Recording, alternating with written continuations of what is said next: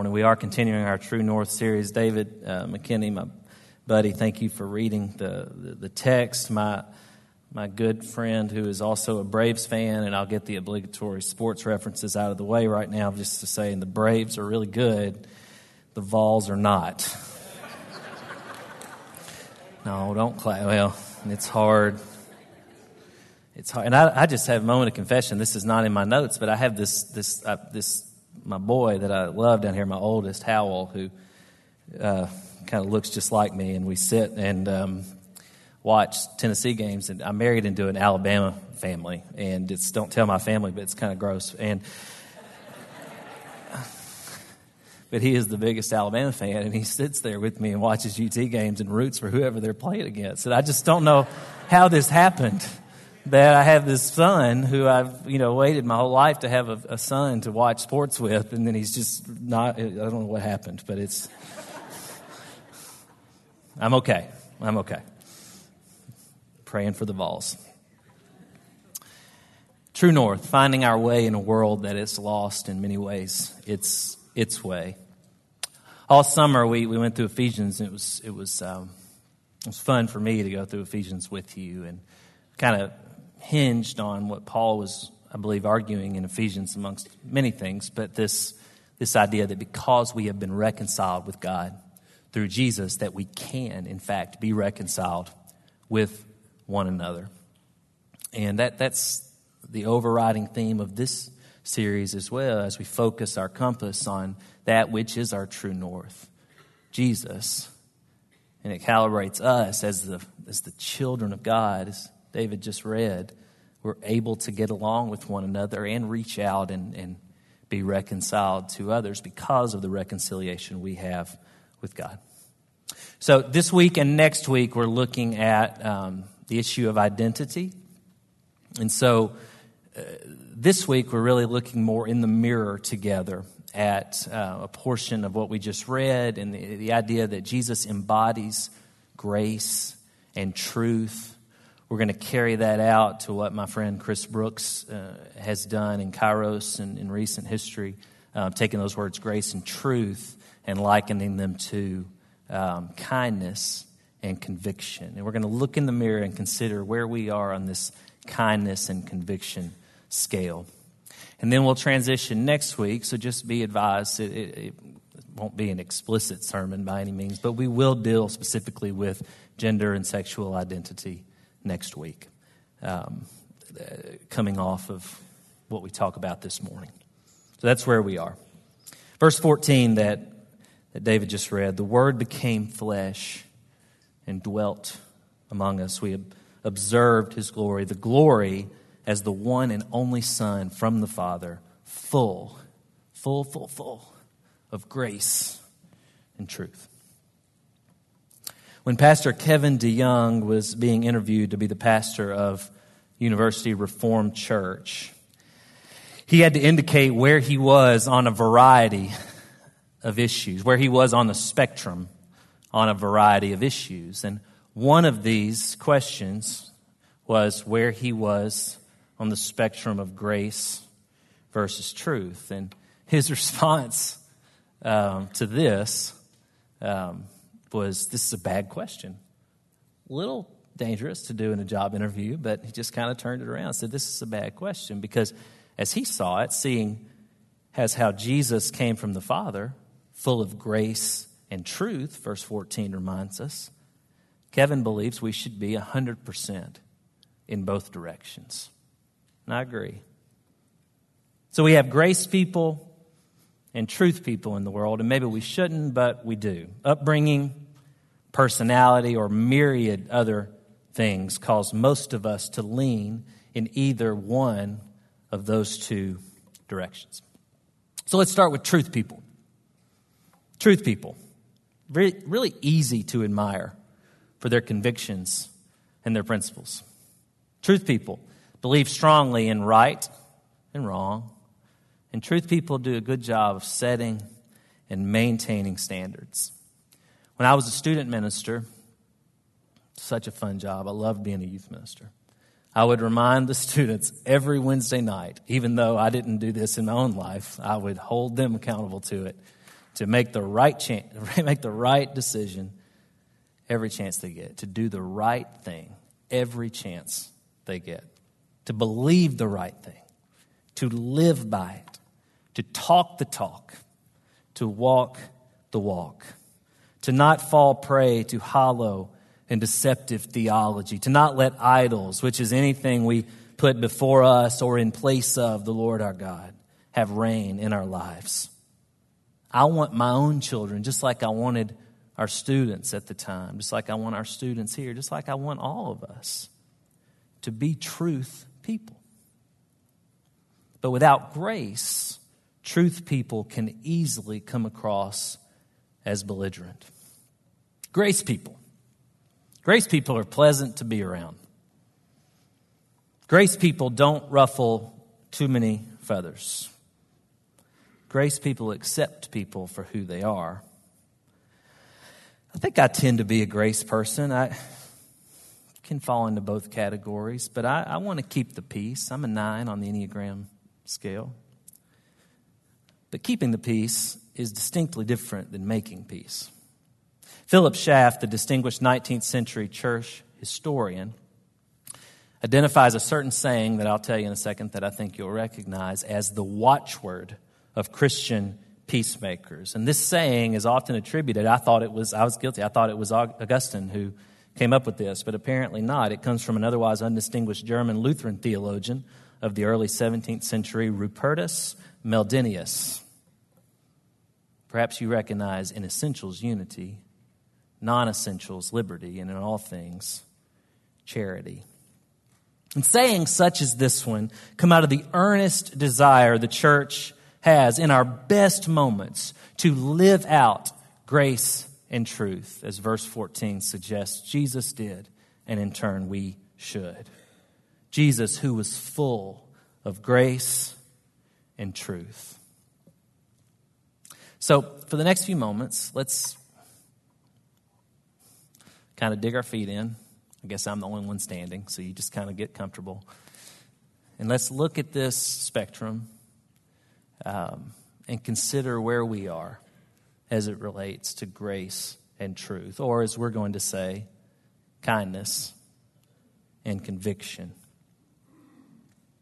Chris Brooks provided these slides, and so you see, he preached this in Kairos a few weeks ago, I told you. So you see the high conviction, low kindness, and high kindness. And we're going to go around this clockwise. And we're going to begin with high kindness and low conviction. The word for those of us that might be in this quadrant will be enable. Perhaps the verse that resonates with those of us who are high kindness and low conviction is, "Judge not, lest you be judged." God will, exercise the wrath. We don't have to do it. Popular saying for those of us in this quadrant could be, "In love, there is no wrong." Those of us in this quadrant, our whole goal in life is like the grace people, to not ruffle feathers. Now, I would argue that those of us in this quadrant likely do not have many real relationships. Relationships that are real in the sense that hard things can be spoken between the parties in these relationships, where love will withstand disagreement, where love will withstand hard truth being spoken.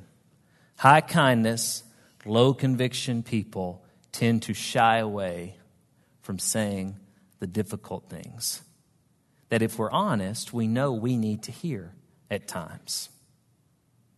So if you're in this quadrant, there's a good chance that you're not that for someone, or you are not in many or any relationships where you have that kind of person for you. Next, low kindness, low conviction. The word for this one will be endure. Perhaps Psalm 13 resonates with you. "How long, O Lord, How long? Those of us in this quadrant, we tend to just hang on. And those of us who are just hanging on in life, we have a hard time, or we just simply don't understand that we are here for a purpose. That we are here to continue the life and work of Jesus. That we are here as a part of God's kingdom to help, I like to say, build for God's kingdom as it is unfolding amongst us. The mantra of those of us in this group might be, if we don't talk about it, then it's not a problem. People in this group tend to just tolerate one another or others. We'll get back to that word, tolerate. Next, high conviction, low kindness. Now, this quadrant, there are many people here that are in our churches every week. And that makes me sad. I've been one of them in the past, I confess. Scripture references that excite or resonate with those of us in this quadrant are any that have anything to do with God's wrath or God's punishment being poured out on any one person or group or thing that is an abomination. You often may have heard hate the sin and love the sinner. Folks in this group resonate more with hate the sin and punish the sinner, unfortunately. And what ends up happening is folks in this group will either pull away from society. We mentioned the Essenes last week who actually lived away from society and removed themselves from it altogether.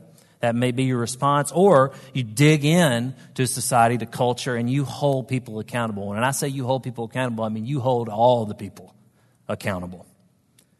And in doing so, far too often failing to see the plank in our own eye, or just disregarding that plank altogether.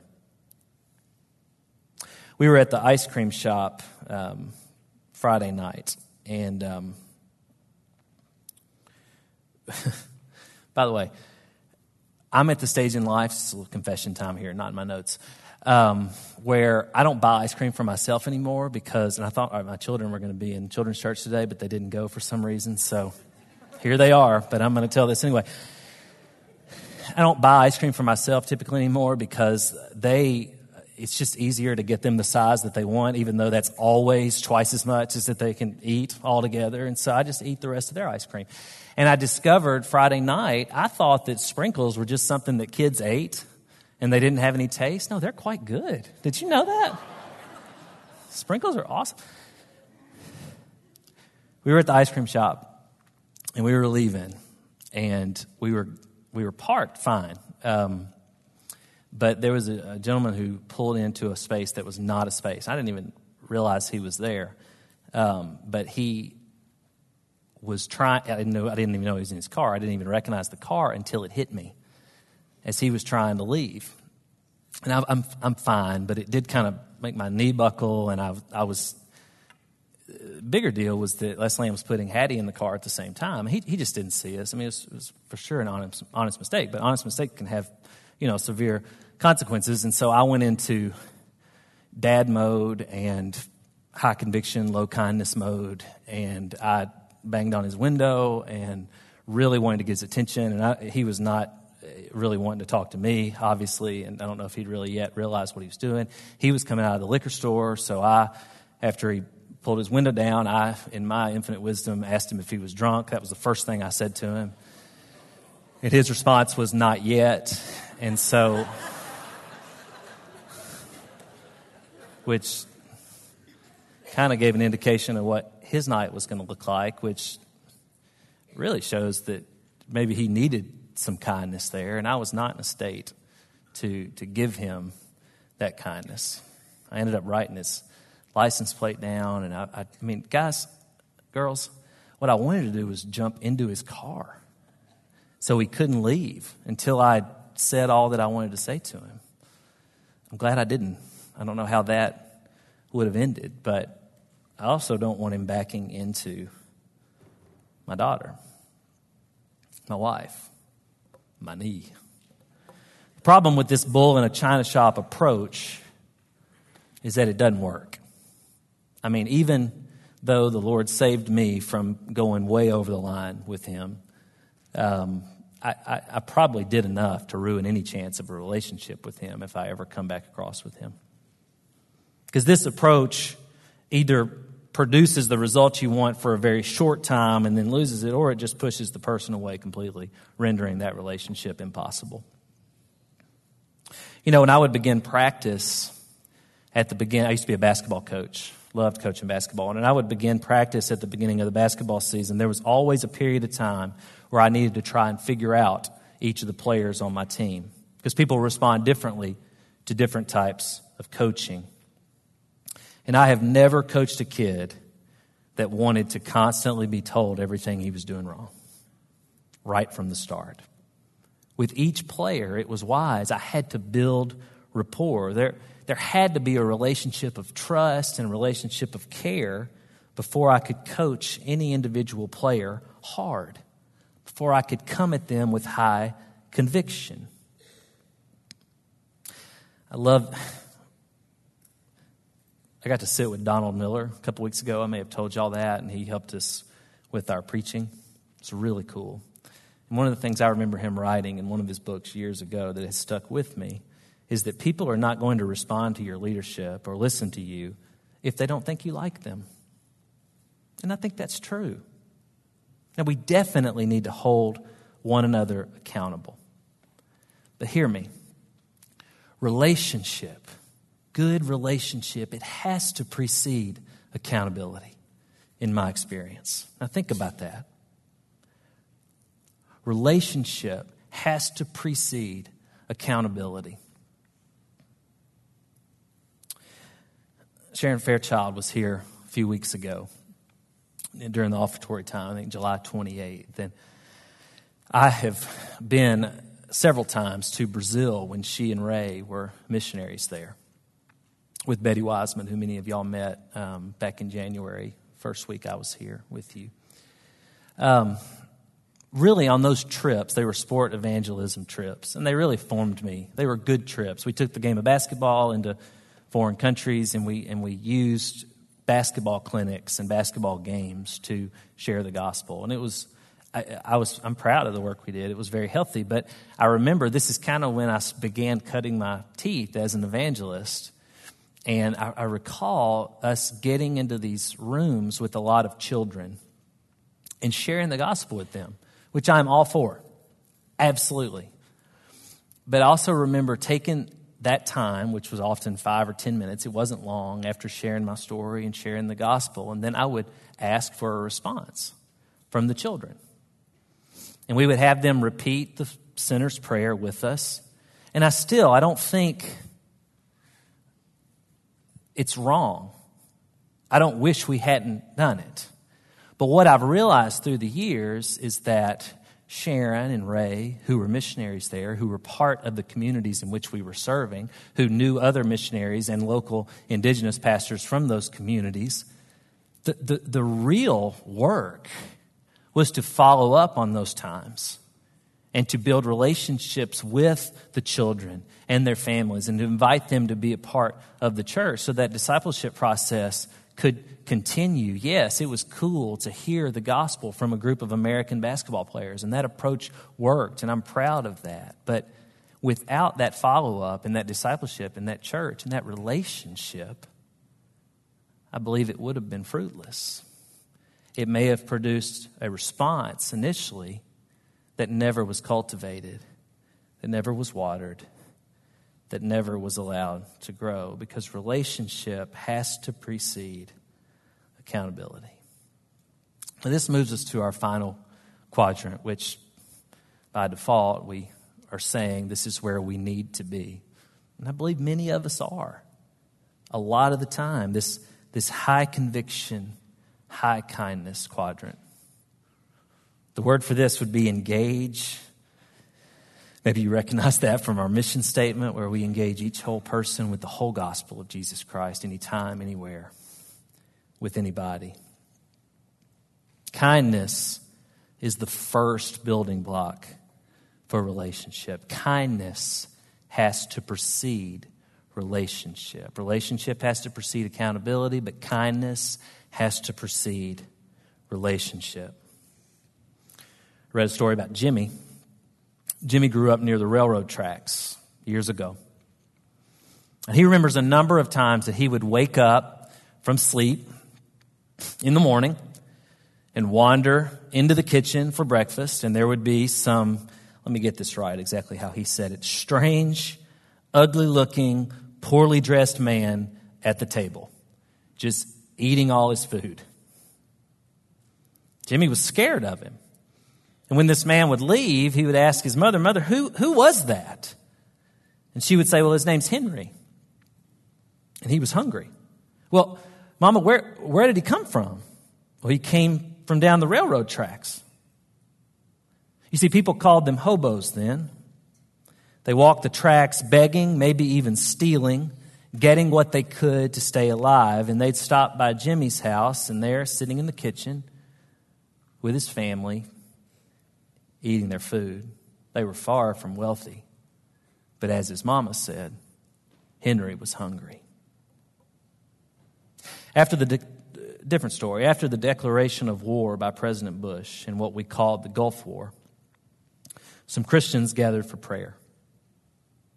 There were songs, scripture, more prayer, more songs, more scripture, more prayer. This gathering went a while, and it was good. And there was a young man there, 17 or 18 years old, a freshman at the local university. And in the course of the sentence prayers, where the floor was opened up for sentence prayers, he asked that God be with the women and children in Iraq who would be hurt and killed in the war.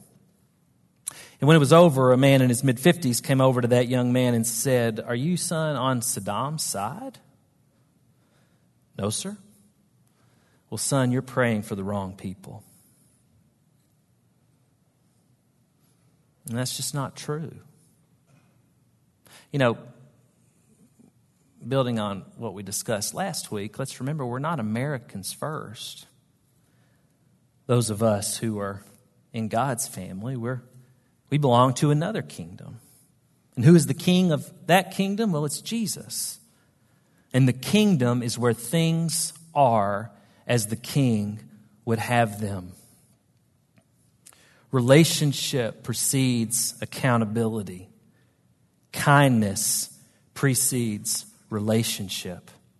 And knowing who we are in Christ, being firm about and confident in our identity as children of God, must precede our kindness. In fact, I have learned in my life that kindness is rather impossible to sustain without it. Without knowing who we are in Christ. It must inform and define our kindness, that we are to love everyone, even our enemies, even those whose lifestyles, and we will get into this more next week, we may not agree with. Our text reminded us that the Word became flesh and the Word dwelt among us. Jesus was crucified on our behalf. The crucified Lord, Jesus, is the exact representation of God's person dwelling among us. God shows us how much God loves us, not by supporting rejectors or excluders, but by standing with those who are rejected and excluded. Greater love has no man than this, than he who would lay his life down for his friends. That is what Jesus embodied and did, and we are called to the same. God has been revealed in Jesus of Nazareth. Therefore, Jesus' interaction with and treatment of the marginalized and stigmatized must be recognized and regarded. There are so many examples in the Gospels of Jesus including sinners and outcasts in the way he went about his life and ministry, loving them. We have exactly 0 examples of Jesus refusing to love them. In this light, it should become difficult for us to cast the first stone at anyone who is the other. Now, I'm not advocating that people can live however they want, especially those of us in the church. On one hand, why would we ever expect someone who does not know and follow Jesus to act like they know and follow Jesus? That makes no sense. But on the other hand, we absolutely should expect one another to do that when we have said that we intend to, even though we are not yet perfect and God is still making all things new, all things the way that they will ultimately be one day. We are to help one another along and help that be more the case today, but only those of us who are already in God's kingdom, heirs to all of God's promises. What I am advocating for is that we let our conviction be high, but let it be immersed in kindness, and vice versa. That we are quick to listen, that we are slow to condemn. That our accountability be set within relationship. Back to the word tolerance, because I don't tend to like this word. I remember a sermon by Mike Glenn a few years ago where he went on a rant about tolerance. And it was really well done. And he was talking about tolerance being the best we could do sometimes and how pathetic that is. A case in point, like what if I came home and grabbed Leslie Ann's hand and said, "Hey, sweetheart, I tolerate you."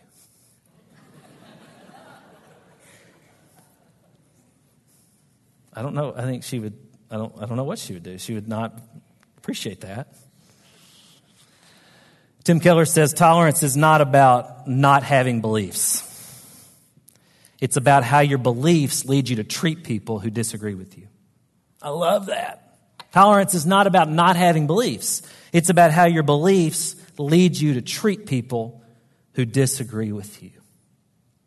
And I'll go back to what I've been saying for a few weeks now because I think it helps. It helps me through this because I don't always live that way. I don't funnel my tolerance to help me treat those who don't agree with me better. And I need to more and more. And I need to help that along by remembering that in the end, everything is going to be okay. Like God is making all things new, and we trust that, and we believe that. And when we look around and we realize things are not yet okay, we're reminded that it's not the end. So in the meantime, we live out our mission statement. We engage each whole person with the entire, whole gospel of Jesus Christ, anytime, anywhere, with anybody. So as we leave this week, I ask that you come back next week and let's dive in more specifically after we consider for the next 6 days where we are on this spectrum. High kindness, low conviction, too often, but I waffle through all the quadrants. Oh Lord, I want to spend more time, high conviction, high kindness, and I need you to help me do so. So I want you to consider this week where you are on this spectrum. I get excited about what the Spirit can and will do through us, the church at Harpeth Heights, when we truly are operating in a high kindness, high conviction state, where our conviction is in Jesus, the Word who dwells among us, and when our kindness mirrors the very kindness that Jesus displayed and continues to desire to display through the Holy Spirit acting in us. Let's pray.